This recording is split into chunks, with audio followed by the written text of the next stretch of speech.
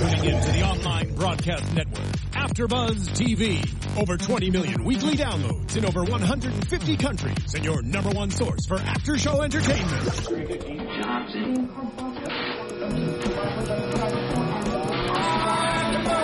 AfterBuzz TV, the destination for TV superfans, producing after-shows for over 300 of your favorite TV shows, interviewing celebrities and showrunners, and bringing you behind-the-scenes exclusives. All thanks to E! Entertainment's Maria Menounos, producer Kevin Undergaro, and internet leader Akamai. Now, let the buzz begin! Hey there, Ash vs. Evil Dead fans. Welcome to another episode of Ash vs. Evil Dead AfterBuzz After Show. Tonight we are talking about episode 6 from season 1, Killer of Killers. How are we all doing tonight? I'm doing pretty good. How are you? So far, so good, especially after watching a really great episode from last night. Let me go ahead and introduce my fantastic panel. To my left, Elena Jordan. Hello. And to her left, Lex Michael. Hey, that is my name. It is indeed. I'm your host, Megan Salinas. You guys can tweet at me directly at the Menguin. That's TheMenguin. We are also going to be keeping an eye on the hashtag ABTVEvilDead. And I don't know, do you have the live chat pulled up? I do. And we have the live chat pulled up. We got it. Look at that. That is very exciting. That is fantastic. So we will be keeping an eye on that. If you guys haven't already done so, please go to iTunes to rate, subscribe, leave a comment. We want to hear from you. It's a time loop. I believe that's from your computer. Boom. It's That gone. has happened before. It is so funny whenever it happens. So, guys, episode 6, and Elena, you weren't here last week. No. So, we're now officially over halfway through season 1. Thoughts, I especially want to hear from you because we didn't hear from you last week because we gave kind of our overall general mid-season thoughts. I want to hear yours. I am just digging how much they're having Easter eggs thrown in for fans, but also having this awesome story arc that integrates both the comedy and the drama just seamlessly into this mid-season. I'm really excited to see what else they have in store, especially with how tonight's episode started. Yeah! Frickin' A! Well, can we just, right now, I think we can say pretty conclusively, without knowing exactly what's coming, there's no possible way we've seen the last of Lucy Lawless on the show. No. It's not possible. Absolutely That would make no not. sense. There was no body. But for a moment, and pardon my language, but for a moment after it happened, I was like, son of a bitch, it happened again! Because, for those of you who watch Agents of S.H.I.E.L.D., last year, they brought her on for a guest role and killed her off after one episode. Oh. Yeah, I had the exact same reaction, especially because then the intro comes up and you're like, oh, because it's just enough time to get really mad. So yeah, let's talk about this opening scene where Ruby and Amanda come across the crime scene. Yeah, where everything is still on fire. I told you it was irresponsible of them. What do I know? But incredibly, light the mountain on fire. What do I care? But incredibly, the fire did not spread. It was still horribly irresponsible.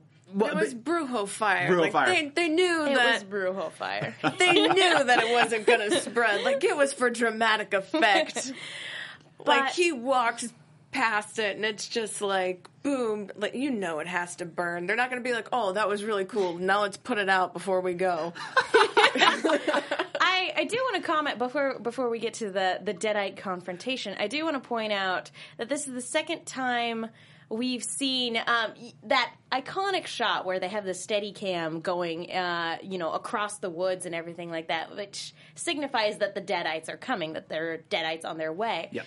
And I want to say it was in the previous episode, maybe the episode before, but we saw it manifest as like this big cloud that could just mow cars down in its path. And here we see it manifest in a very similar way in like kind of black smoke that takes on a humanoid shape and then vanishes. And I wanted to know, did you guys appreciate being able to see a physical manifestation like this, or would you have preferred if they hadn't done anything like that at all, if they just kept it to the POV shot of the Deadites coming towards our victims? I kind of like seeing it just because it's portrayed different ways. If it was one static thing, I don't think I would like it because you would always know what was coming. But having it change up every now and then. It makes it more terrifying because you don't know what form it's going to take, and you know that it has the possibility to take forms that you may not have seen yet. That's true. Yeah. So, I think it's kind of cool the way that they do it, because otherwise, if you just see the POV, I think it would be too much a throw to the fans, and people who don't really embrace those shots and really like it as a throwback would be kind of like, okay, but I want to know kind of what it is. Like, it would get too repetitive. It would need to be a big reveal, and I think that they don't want the big reveal to be, this is what it looks like. I think they want it to be just a terrifying form.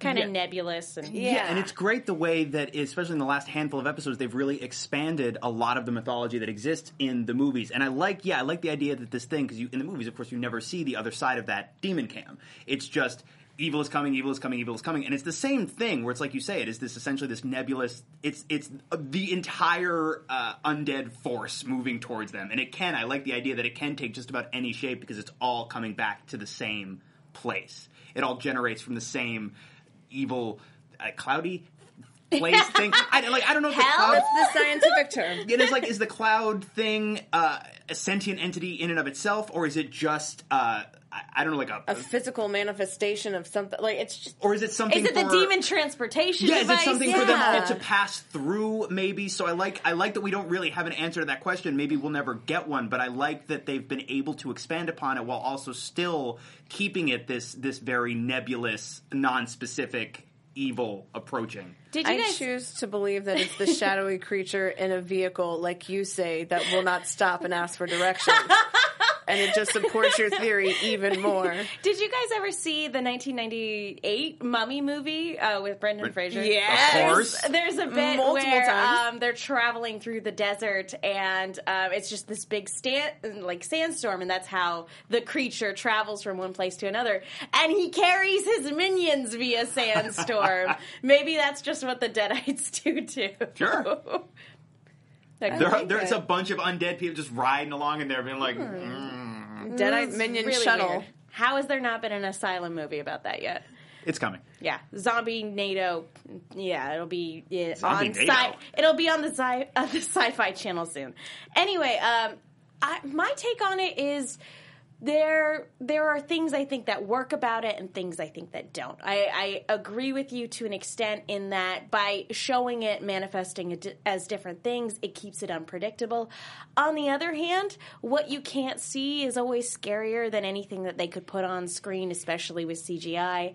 And so on the one hand, I feel like it detracts a little bit knowing that, oh, it's just a big dust cloud. Like, I come from the desert and dust clouds are just something that happens. This is annoying, really. Yeah, it's really just a nuisance.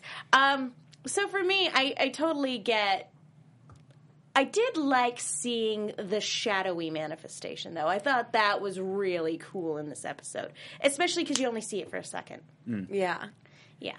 But I think because we've seen it as wind, too. So we've seen it at least as 3 different forms. Yeah, again, it means that you have to stay on your toes. It could appear as anything. Yeah. And it's unpredictable. We could see some more potentially cool manifestations later on. That's very true. Midway. I do hope we get to see that because, like I said, I did like the one in this particular episode. Sure. Yeah. Just the dust cloud is just kind of weird. Yeah. Anyway, let's talk about Amanda looking around and the El Brujo coming back to life. And as much as I appreciated the dialogue in this scene, I do have to say that because it was CGI, it was probably the least impressive effect I've seen thus far in this show, which I would normally say the show is campy. It's supposed to be fun. It's not that big a deal, especially because the Little Lori effect was very similar. Sure. But I do want to say that the effects that we have seen have been so good. Well, they've largely been practical as well. Yeah. That seeing one this cartoonish when it's not like a little cartoon doll, it feels a little off.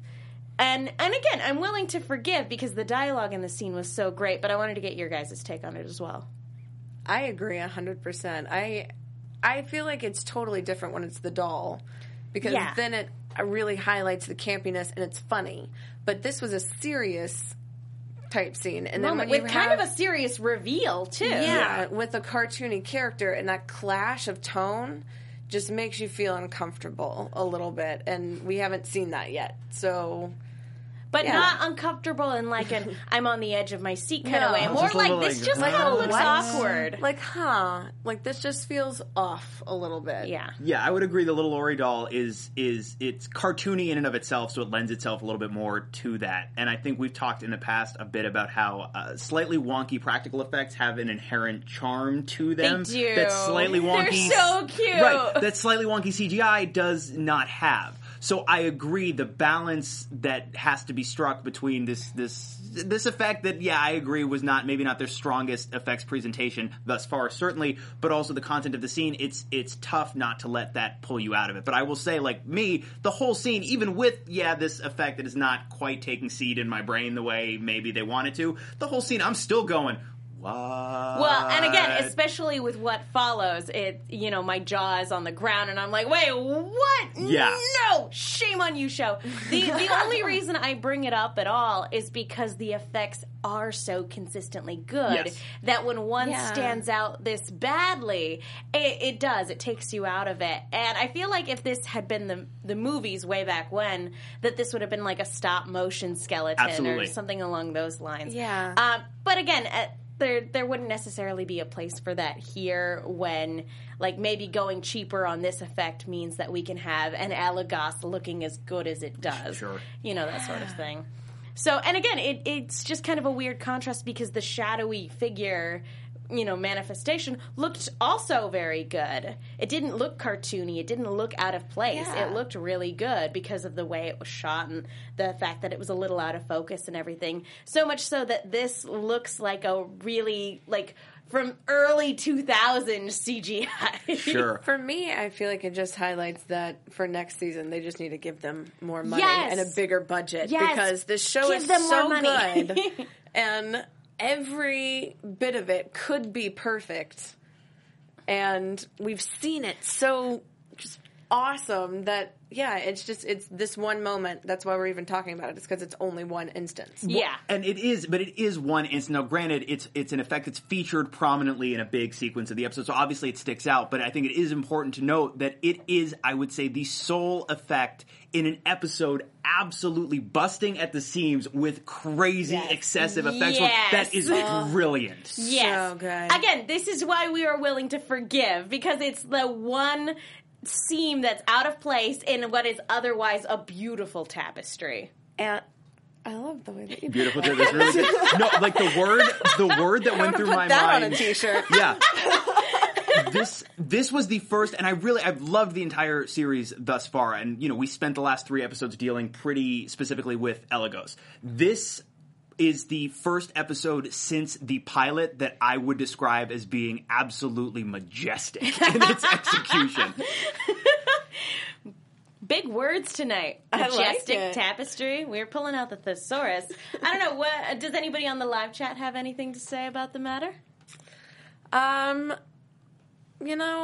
lot of people really like that Ash says, "Let's boogie." Which I don't blame them. I gotta say, I agree, because this one was riddled with t-shirt phrases. It was. There were a lot of good one-liners this evening. It filled me with joy, really. I'm sure it did. But let's talk about what was actually said, because El Brujo comes back. Yes. Which was heartbreaking, because you'd think after being lit on fire, someone would get a pass. Just leave him for alone. being brought back as a Deadite. Yeah. You'd think you'd get a pass. You'd think you'd be able to say, okay, literally stick a fork in him, he's done. But he comes back and attacks Amanda, and Ruby comes to her aid with a cool-looking scythe, by the way. Yeah. Which was super cool. But what he says is, Ruby, you double-crosser. What? Breaking this down. You double-crosser. The others won't let you get the book for yourself, and neither will I. So, and then he throws her onto the pyre, the two of them, and they explode? Yeah. Somehow? And then she's gone. And then she's just gone. Disappeared. Like, not even a body. There are no remains whatsoever. So, let's deconstruct what was said here. She made a deal with the Deadites, I think it's safe to say, in order to get what I assume is revenge on Ash for presumably murdering her family, and she has now gone back on that deal. Maybe not to necessarily keep the book for herself, but to keep it out of their hands, probably. I don't know. Thoughts? This can't be the end of... It cannot be the end of Ruby. It would be a bizarre storytelling choice if this was the end of her. No. Like, I feel like somebody's, like... I feel like the rest of the cast would not allow this to happen. No. The writers would not allow this to happen. I wouldn't even be able to... Directors would not allow this to happen. Network executives wouldn't allow this to happen. It was like, I couldn't even be mad about it because it would make so little sense to me. Yes. Yeah, especially when we don't get the full truth of why Ruby was clearly hiding something. And, like, it wouldn't make sense to kill her off so soon. That's kind of the big mid-season-esque questions that we have, is what has happened to Ruby. Because the rest of it is just kind of, the storyline is progressing, but we haven't gotten too many answers. Exactly. Very few answers. Like, it's so funny. We were talking about it last week, but so much has happened over the course of these episodes, and yet at the same time so little. To the point where we're like, wow, it's only been 6 episodes, and then on the other hand, we're like, whoa, it's been 6 episodes. Yeah. When did that happen? So yeah, there's a lot going on here. I don't know. I definitely don't think she's gone, and I don't think we're going to see the last of her. Where she went, I don't know. Do you guys think she could have gotten pulled into, like, the Deadite realm or hell? Maybe she'll come back through the cloud thing. That they sent her to, like, somewhere across the country to just slow her down? What do you guys think? That would be cool. I just really immediately thought that she was pulled into a Deadite realm, that she was taken probably to see someone. If it's a double crossing situation, it wouldn't be... It would be on a grander scale, I think. So I think it's taking her to go and atone for whatever she has done that we have no idea what any of it is yet. And I'm also under the assumption, if that is the case, because she did completely vanish, so obviously she went somewhere, and if it is, let's say, a Deadite realm, if we're going to follow that line logically, my assumption is if that's where she went, she's probably been there before. And she's probably dealt with all of this already, which is why I guarantee we'll see her pop back. My assumption is she'll pop back up a couple episodes from now, like when they're at the cabin, probably, and that's when they'll intersect. But yeah, my assumption is she's just going to deal with more things that for her are ultimately a headache. For most people, it would be they would die horribly. But for her, she's like, is this? All right, fine, I'll do this, then I'll go back to what I was doing. Excuse me.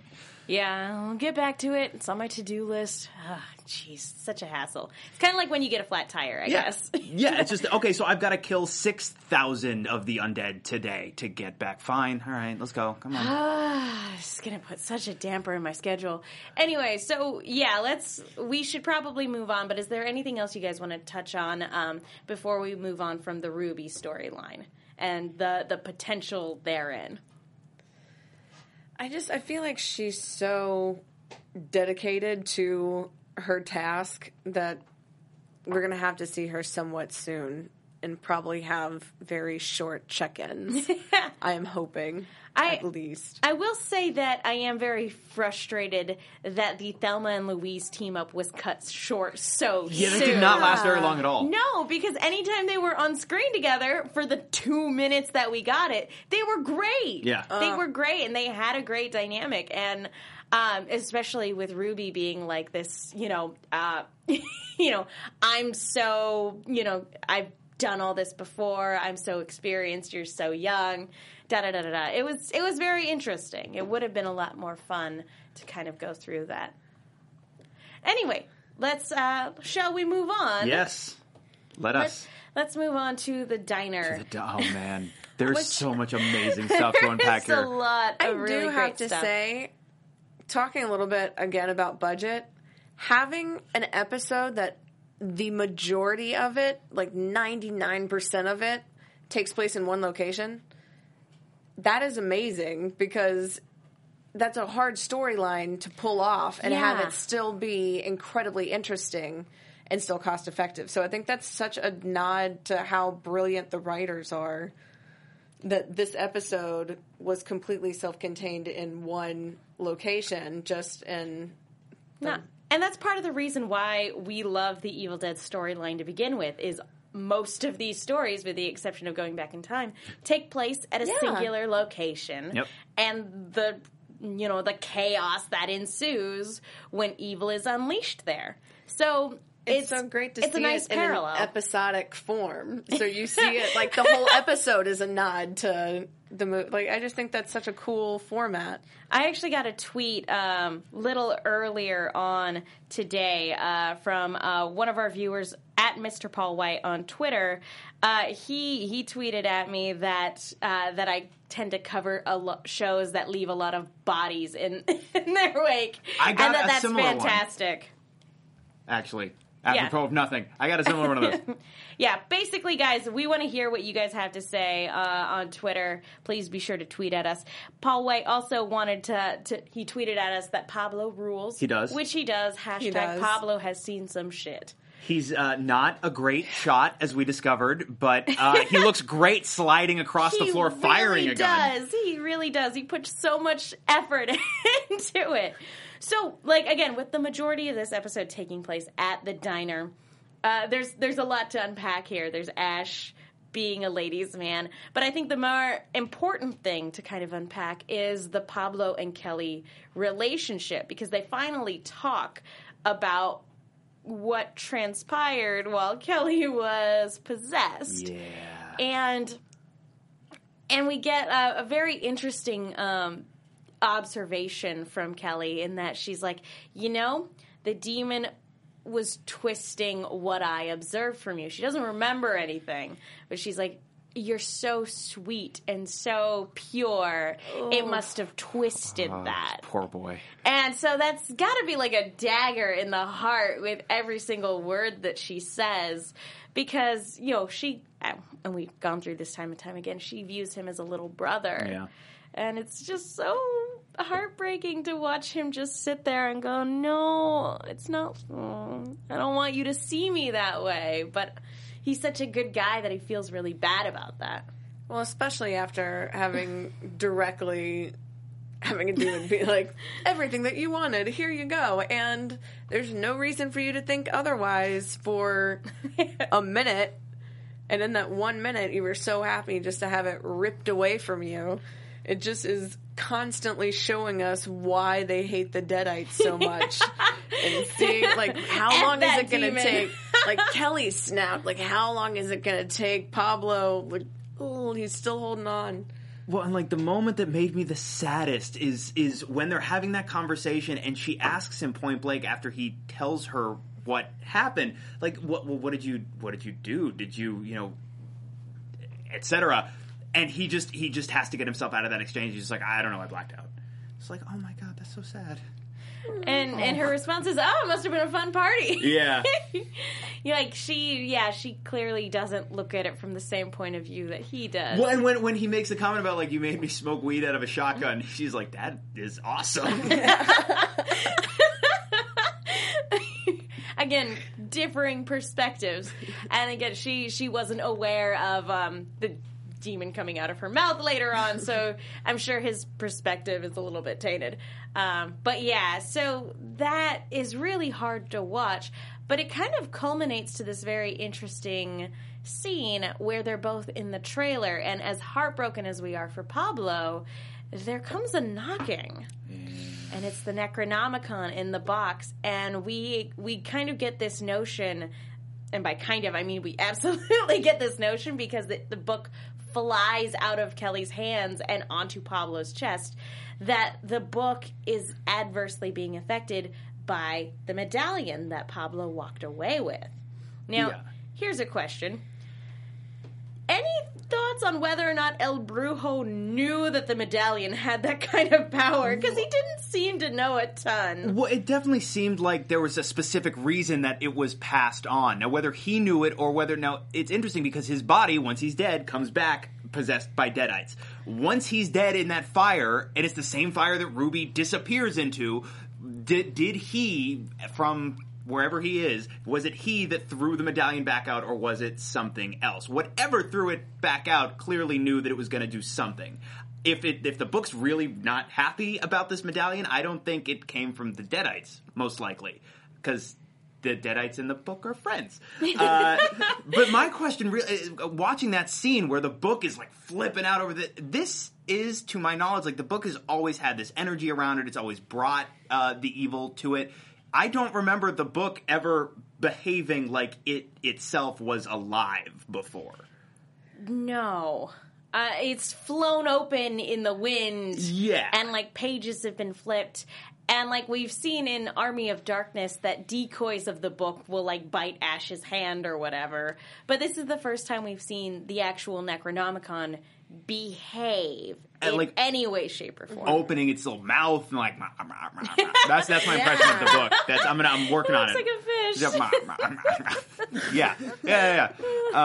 But yeah, I watching that, I'm going, oh, that's new. Okay, sure, yeah. It kind of reminded me of Hocus Pocus.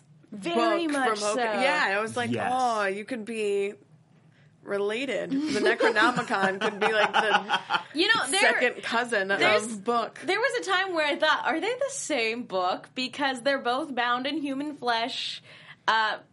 They now both have personalities to an extent. I think they were just maybe made at the same time. Like they were like, we've got all this extra human flesh. We might as well make another book. Like the Ancients and Winifred both went to the same book dealer that specifically deals with the same books. I can get you a really good 2-for-1 deal if you guys want to team up. And they were like, all right. But it's also too like the Book of the Dead is not an idea that is exclusive to this franchise. So maybe it's a little bit like, you know how, for example, like elements of Leatherface and Norman Bates, all goes back to Ed Gein. Maybe all of these books are based on the same real life evil sentient book with human skin on it. I don't know.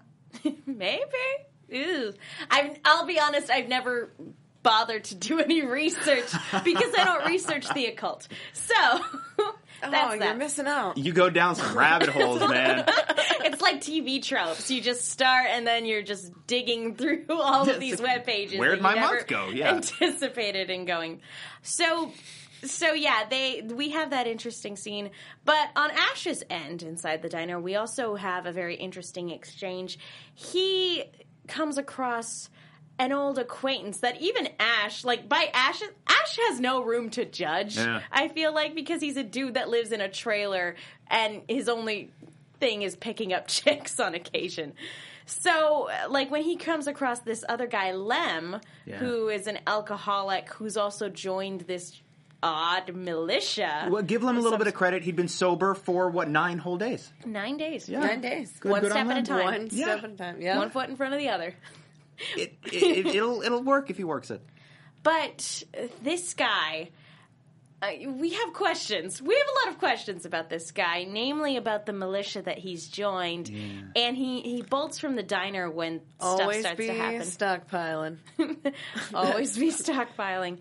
And so he gets possessed after he books it from the diner, at least so it would seem. Do we think... I feel like it's not a coincidence that they would just mention he's a part of a militia now. There's no way... much like Ruby just disappearing, there's no way that's not coming back, right? I assume we're setting up a large group of heavily armed people who are going to die horribly.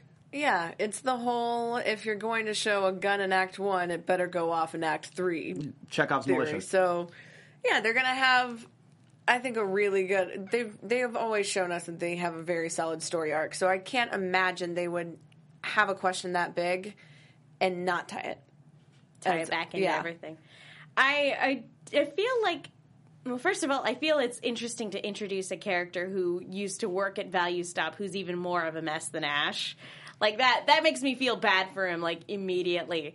But kind of an interesting thought is we've seen Deadites, and, you know, they don't need weapons necessarily, given that they have demonic powers and super strength and all that other stuff. But when they get a hold of something, I don't know, like a nail gun, like that starts to get terrifying. And if this guy is a part of a militia and say, I don't know, those militia guys get possessed by Deadites, that is a Deadite group, as in more than one, with heavy fire at their disposal. Assault rifles. With the motto, always be stockpiling. They've got a lot of stuff. They are ready. Yeah. That is bad. That is the worst. That is terrifying. That is one of the worst scenarios my mind can Deadite come up with. army is... An emphasis on the armed part. Yeah. Yes. No, that's bad. Well, it's hard enough to deal with a Deadite army when all they've got is swords and catapults, as we've seen. But the idea of a Deadite army with tanks and bazookas, and we're done. And again, machine guns, rifle. Yeah, no, it's awful. When they have swords and shields, it's adorable. It's very charming. It's very cute. But when they have guns, less so. That's going to be a problem. But we know we have another season, so at least the apocalypse is not nigh. Yeah, that's true. And again, this is conceivably just a very small group. I'm just saying that they're going to need more than one boomstick in order to deal with this sort of problem, if it comes to that. So... yeah, there's that. All right, should we talk about this pretty amazing fight that we get in the diner? Yes. You mean like the entire last third of this episode? Last third of this episode. We can bring it back to Amanda taking down Ash. That's a good place to start. Because, Brilliant. like, this is the, like, really... they've talked before, very briefly, but this is the first, like, real altercation that they have. And I'm not at all surprised that she's able to take him down because he's so cocky. But I was a little surprised. I mean, obviously we've met Jill. She's very, very beautiful. But I was a little surprised that Ash... well, I guess I shouldn't be so surprised that he seems to have a little bit of a crush. I'm not surprised at all. She is, and she's, we met her in person, as you say, and she's an incredibly attractive woman, but she is a passably attractive person at worst. Of course, Ash has a crush on her. He was hitting on the waitress earlier, too, and he would very probably little. hit on anybody that moved. It's he hit on Kelly, he hits on literally awesome everybody. To see the quintessential Ash moment when he's fighting and just has to stop to stare at her boobs when he's just like, okay, you know something horrible is going to happen to you now, and enjoy the trough. Yeah. Oh, man. But... so she brings him out, and her backup arrives. And this has got to be really tough for her, too, because she keeps pulling in different people, and they keep getting killed. Yep. Because she, again, this is another police officer that she knew, her superior, even. And, like, it's terrible to lose a partner, but, again, to be, like, doing this vigilante quest that she's on, and then pulling more people into it, because as far as she knows, Ruby's dead. Her partner's dead, and now her boss is dead. This is going down a very nasty road for her. Well, I think that's why she ultimately just is like, yeah, what else am I going to do? Like, this is really her only option. Yep. I feel like that's how Ash gets most of his, or all of his companions. Everyone else you know is dead. Come with me. Well, we just watched everyone die a horrible death, so let's go somewhere else, I guess. I feel bad about it. Almost as if I were responsible. Whoops. Well, I've got a cart. well, so let's get to the big fight scene, because the Deadites come in and tear this diner apart, and I wanted to know, what was your guys' favorite moment from this fight scene? This fantastical spectacle that we get.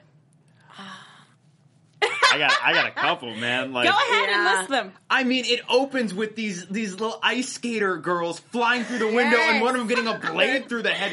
You got the moment, honestly, the moment where I almost jumped up because I was so just filled with glee. This is going to sound horrible, but it's when the child gets thrown into the fan. Now, They kill children in this episode, and when I say that made me really excited, please understand where I'm coming from. It's not that I want to see violence done to children. It's that you never see that. That happens so rarely in TV and film. Well, also having it carry from the previous scene, having that kid be in the bathroom and really being there for all of it. So you think, and because they show Amanda the no, and it's such a dramatic moment, you're like, oh, how is the kid going to get out? Oh, no. Oh, he's not? He's dead. Oh, wow. They killed him. That did not last long. Yes, and then just a new member for my fan club. And I was like, bad pun, yes! Yes! I think of you every time there's just an awesome bad pun, and I'm like, Punisher! I know! You sent me an entire list of bad puns via Facebook. No. I can't thank you enough for that. Make it stop. Don't worry, it's the first of many. I will say that I think of you giggling every time I hear a bad pun. Yes. But like, come on, there were so many amazing moments in that sequence. When Pablo and Kelly appear, they're like, order up, and they throw the chainsaw, and it lands perfectly. She throws the boomstick, and he just starts going to town. It's amazing. Yeah, I have to, kind of going off of what you said about, like, the violence being done to children. Obviously, we're not condoning We are not that advocating violence against children. But you bring up an excellent point in that it happens very rarely. So especially in film, so much so that when it does happen, you know it's serious. Yes. You know it's like, ah. Like, did you ever see the movie Feast by any chance? I actually have not. It is. I highly recommend it for any horror fan. It's a horror comedy that very much plays with the ideas of, like, there are certain tropes, there are certain character types. People like Ash always live to the end of a horror movie. People like the kid who's cowering in the corner, they always live a long and happy life after. And Feast is the type of movie that shows, no, it doesn't work that way. Yeah. So much so that they have really great character introductions. They'll show the character's name, like a fun fact about them, and their expected life expectancy in terms of runtime of the film. And then whether it's always fun to see whether or not the film actually adheres to that in terms of their life expectancy. I need to watch this movie, So, clearly. Yeah, this sounds awesome. Highly recommend that film for any horror movie fan. If you're not a horror movie fan, it's not for you. Yeah. Although I don't know why you'd be watching this show if you're not. They're lost. They were flicking If you're around. not a horror movie fan, have better taste. I will say that as cool as the Pablo scene was of him sliding, it highlights how well they act as a team. Yes. And how well they're developing as a team. But we also got payoff for Dana coming in the studio and saying that Kelly gets very creative with a meat tenderizer. Yes. I would say my favorite favorite line of the episode was when she's just demolishing this deadite, and she yells, "Thinly sliced, just the way I like it." My Amazing. favorite is that because she's now getting these awesome one-liners, we see her transition so vividly, and then she even has under-the-breath one-liners that are just, you just got 86. Yep. Like, I was like, oh, God, it's so good, and it was just even... Ash is just looking on like he couldn't be more proud. Oh my God, I think she it. needed that. Yeah. Yeah, he just looks like a proud papa. I love it. He does. Looking at, and even like when he's sitting down and having like lunch with them, like they feel like a family. I know Pablo likes her, but they really do look like a family together. And we see that unity when they throw the chainsaw and everything. And that seems to be on the chat. Michael Malia and Nishikado. Both love the line, never seen a man with a chainsaw hand before. And that seems to be the fan favorite for the evening. Maybe what we should start doing is at the start of each of these recaps, we should just say what our favorite one-liner from that episode was. Maybe that's what we should take doing. a Twitter vote, and then we'll get T-shirt ideas. We'll get T-shirts. I like it. So there is one other line I want to bring up before we kind of wrap up this episode, and I think even though it was while Pablo and Kelly were having their discussion, I think it really does tie back into Ruby's storyline. Pablo is concerned that Kelly just wants revenge against the Deadites.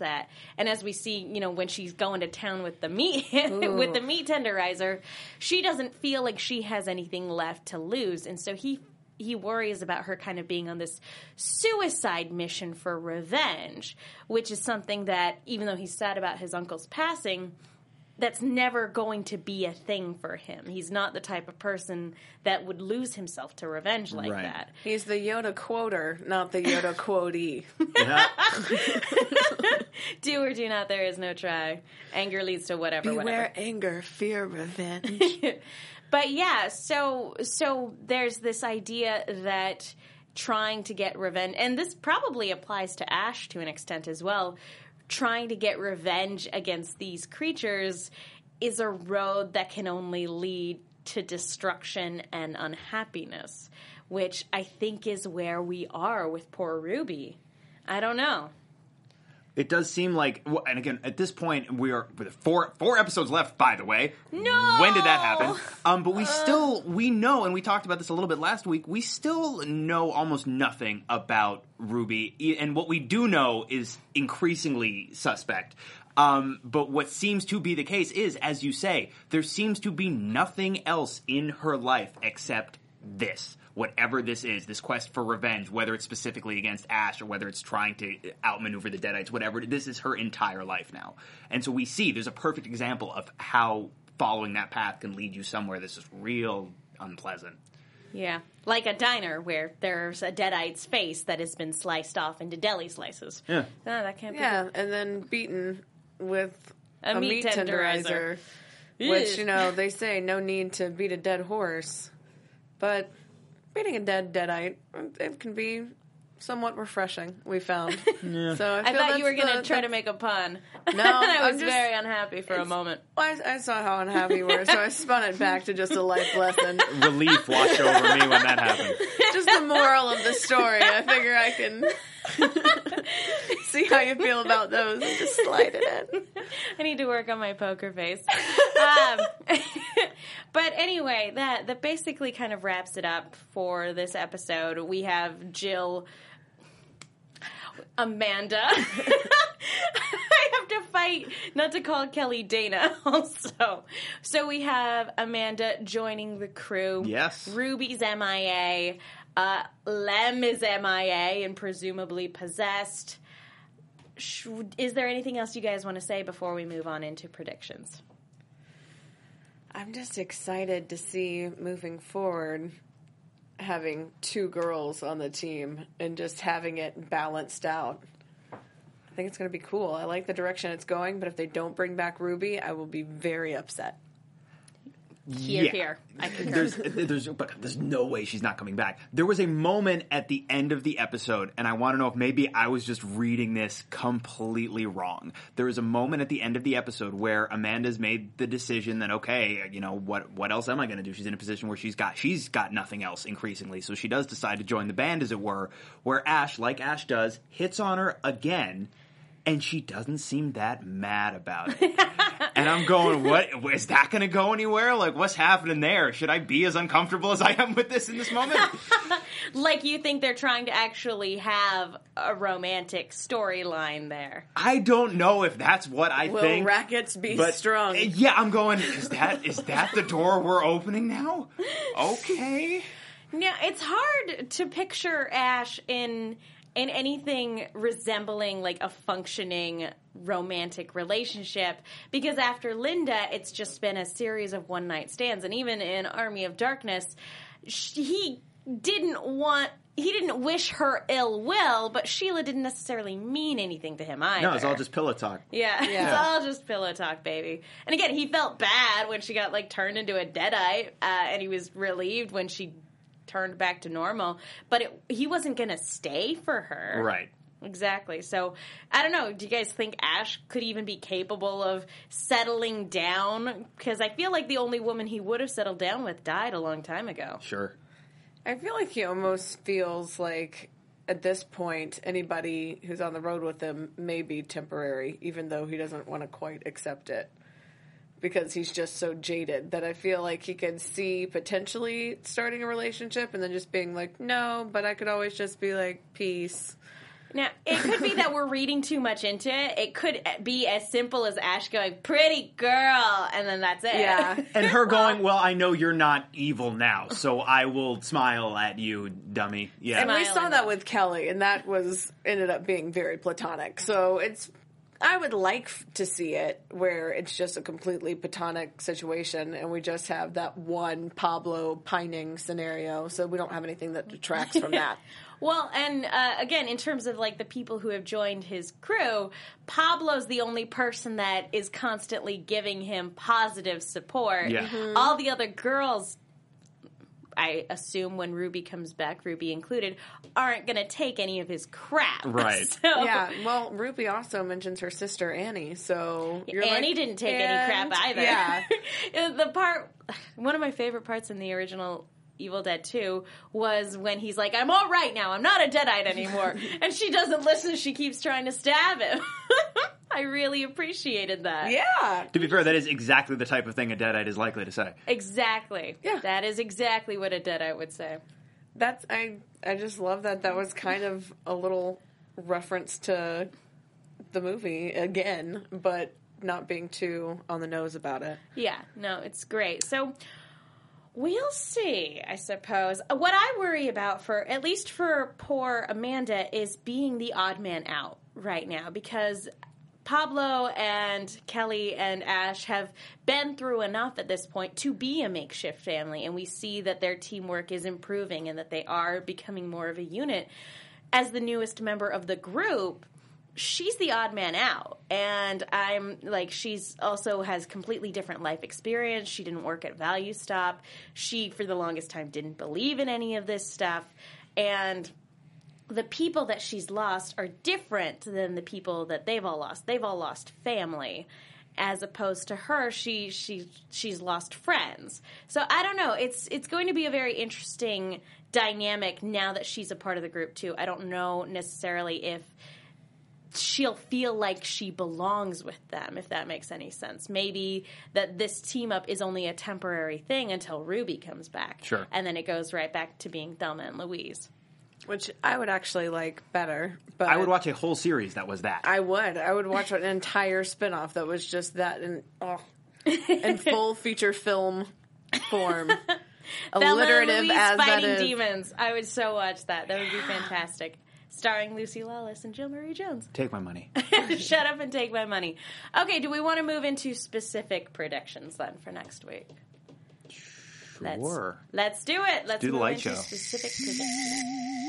And now, your AfterBuzz TV predictions.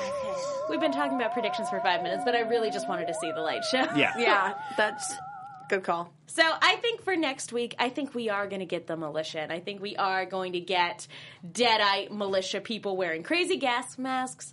I think we're going to find out more about the origin of this medallion and why it works with the Necronomicon the way that it is. I don't know. Your guys' thoughts?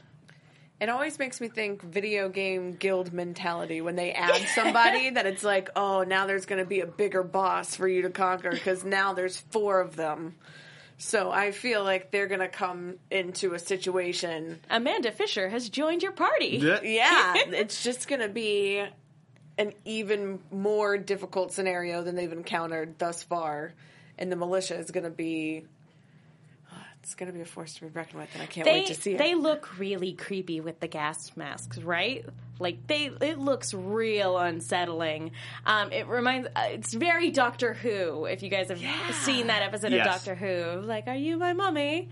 So, yeah, that's what my mind immediately goes to. I will actually, when I watched it, I didn't see the promo for the next one. So I haven't seen this. I have to go look that up when I get home. Yeah, I missed that completely. So we know that we're dealing with that in some capacity next week then. Okay. Well, we are dealing with people in gas masks. Right. So I assume that it's members of the militia. Okay, which would make sense because we set that up already. I mean, and now we've established that their goal, they have a goal again. We talked about how last episode it seemed a little bit like he had in his this crazy acid trip. The lizard with teeth told him to bury the book. And we know that for a fact that's where he's going now. Right. And because at the end of that episode, it seemed like they were just driving off, and it was a little bit unclear what their destination was. They have now set clearly their destination. They're going to go back to the cabin. Yeah. My assumption, and I hope I'm wrong, if only because I want to see as much Lucy Lawless before the season ends as possible. My assumption is that is when she reconnects with everybody, is at the cabin. Well, we do have him say, too, I have to stop somewhere first. So we know that there's going to be a side story before they get to the cabin. So timing-wise, it would make sense that they would maybe have another storyline and a little bit of time, and then maybe not next episode, but the one after, or potentially even the one after that, having her come back. Sure. Now, yeah, here's the question: is the number of episodes between now and when Lucy Lawless's character comes back? Because we only have 7, 8, 9, and 10 that's so left. crazy, yeah, and that's so upsetting. So it's a matter of like, are we not going to see her until the finale? Because I would be livid. Well, if that's the case, then she better be all over that finale. Yeah, no, for sure. So I would hope that we only go one episode, maybe at most, until we see her again. But it all depends on how slow they want to burn that mysterious storyline. But I want to see her come back with her awesome sword and slice deadites with that thing that they're actually afraid of. Well, it's like you say, it depends on how slow a burn they want it to be. But also, yeah, we only have 4 half hours left. So if they're going to hold back on all of that until the end, then we're in a situation where we have to info dump a lot into a half hour episode so that we can make her role in this entire thing clear in a way that currently isn't. It would have to be such a huge role, I think. Yeah. To tie in, to have that be the focus of the finale. I think that would have to tie in ways that we have not even thought of. Well, and as excited as I am for season 2, I really do worry that we're just going to get a cliffhanger at the end of season 1, which would actually be very fitting with Evil Dead, because with the exception of Army of Darkness, all of the movies, and I guess the reboot, but the first 2 movies ended with a cliffhanger. Well, it depends on which version of Army of Darkness you watch. If you watch the S-Mart ending, yeah, it's fairly tied up. But if you watch the ending where he goes into the far future, you don't really know. Yeah, you don't really know what he does after that. I gotta say, I like the S-Mart ending better. It's more fun. It's more fun. But, like, you also kind of get the hint that maybe he did live through that other ending, but he did find a way back, because he was like, something like that. Yeah, don't worry about it. Those are details for another day. But I feel like that's even a horror movie trope that we always see, that it ends with a big cliffhanger. Like, because our main character's about to die unless we get a sequel. Oh, then it was just a dream. Yeah. That's why you have the stereotype of, the serial killer that never dies, and you have the deadites that just keep coming no matter what you do. Coming. Well, yeah, we've got a lot, hopefully, to look forward to in these next upcoming 4 episodes, and a lot more when it comes to season 2. I'm so excited. Well, that basically wraps it up for tonight. Do you guys have any other final thoughts on this episode or on next week? Did we, maybe I missed it completely. Maybe as I was sitting and watching and not getting up, maybe my brain left the room. Did we resolve where the hand went yet? No. Yeah, I didn't think so. The hand is gone, and it's going to reappear stabbing somebody. Yeah, that is my prediction. That hand is going to do some really rude stuff Horrible to somebody. Gestures. I think it's going to be an awesome combination of Thing from Addams Family and Idle Hands with Devon Sawa. I love that movie. Isn't it? It's so great. Yes. All right. Well, folks, that basically wraps it up for this evening's episode. Elena, where can people find you if they want to keep up with what you're doing? You can find me on Twitter at Elena Jordan, ALANA, and on Instagram at That Elena Jordan Girl. And I'm all over all the internet stuff at The Lex Michael. And you guys can follow Emma on Twitter at Emma Fife. That's with F's, not S's. She was unable to join us tonight, but no, her heart is here. She's with us in spirit. You can follow her podcast, Love and Justice. That is doing awesome Sailor Moon stuff. So Yeah. if you're a Sailor Moon fan, definitely check that out. It's awesome. It is a fantastic podcast, and you guys can follow me on Twitter at @TheMenguin. That's TheMenguin. I'm also on a bunch of shows here at AfterBuzz. I write articles for the movie Chick with 2 Ks. Be sure to check those out.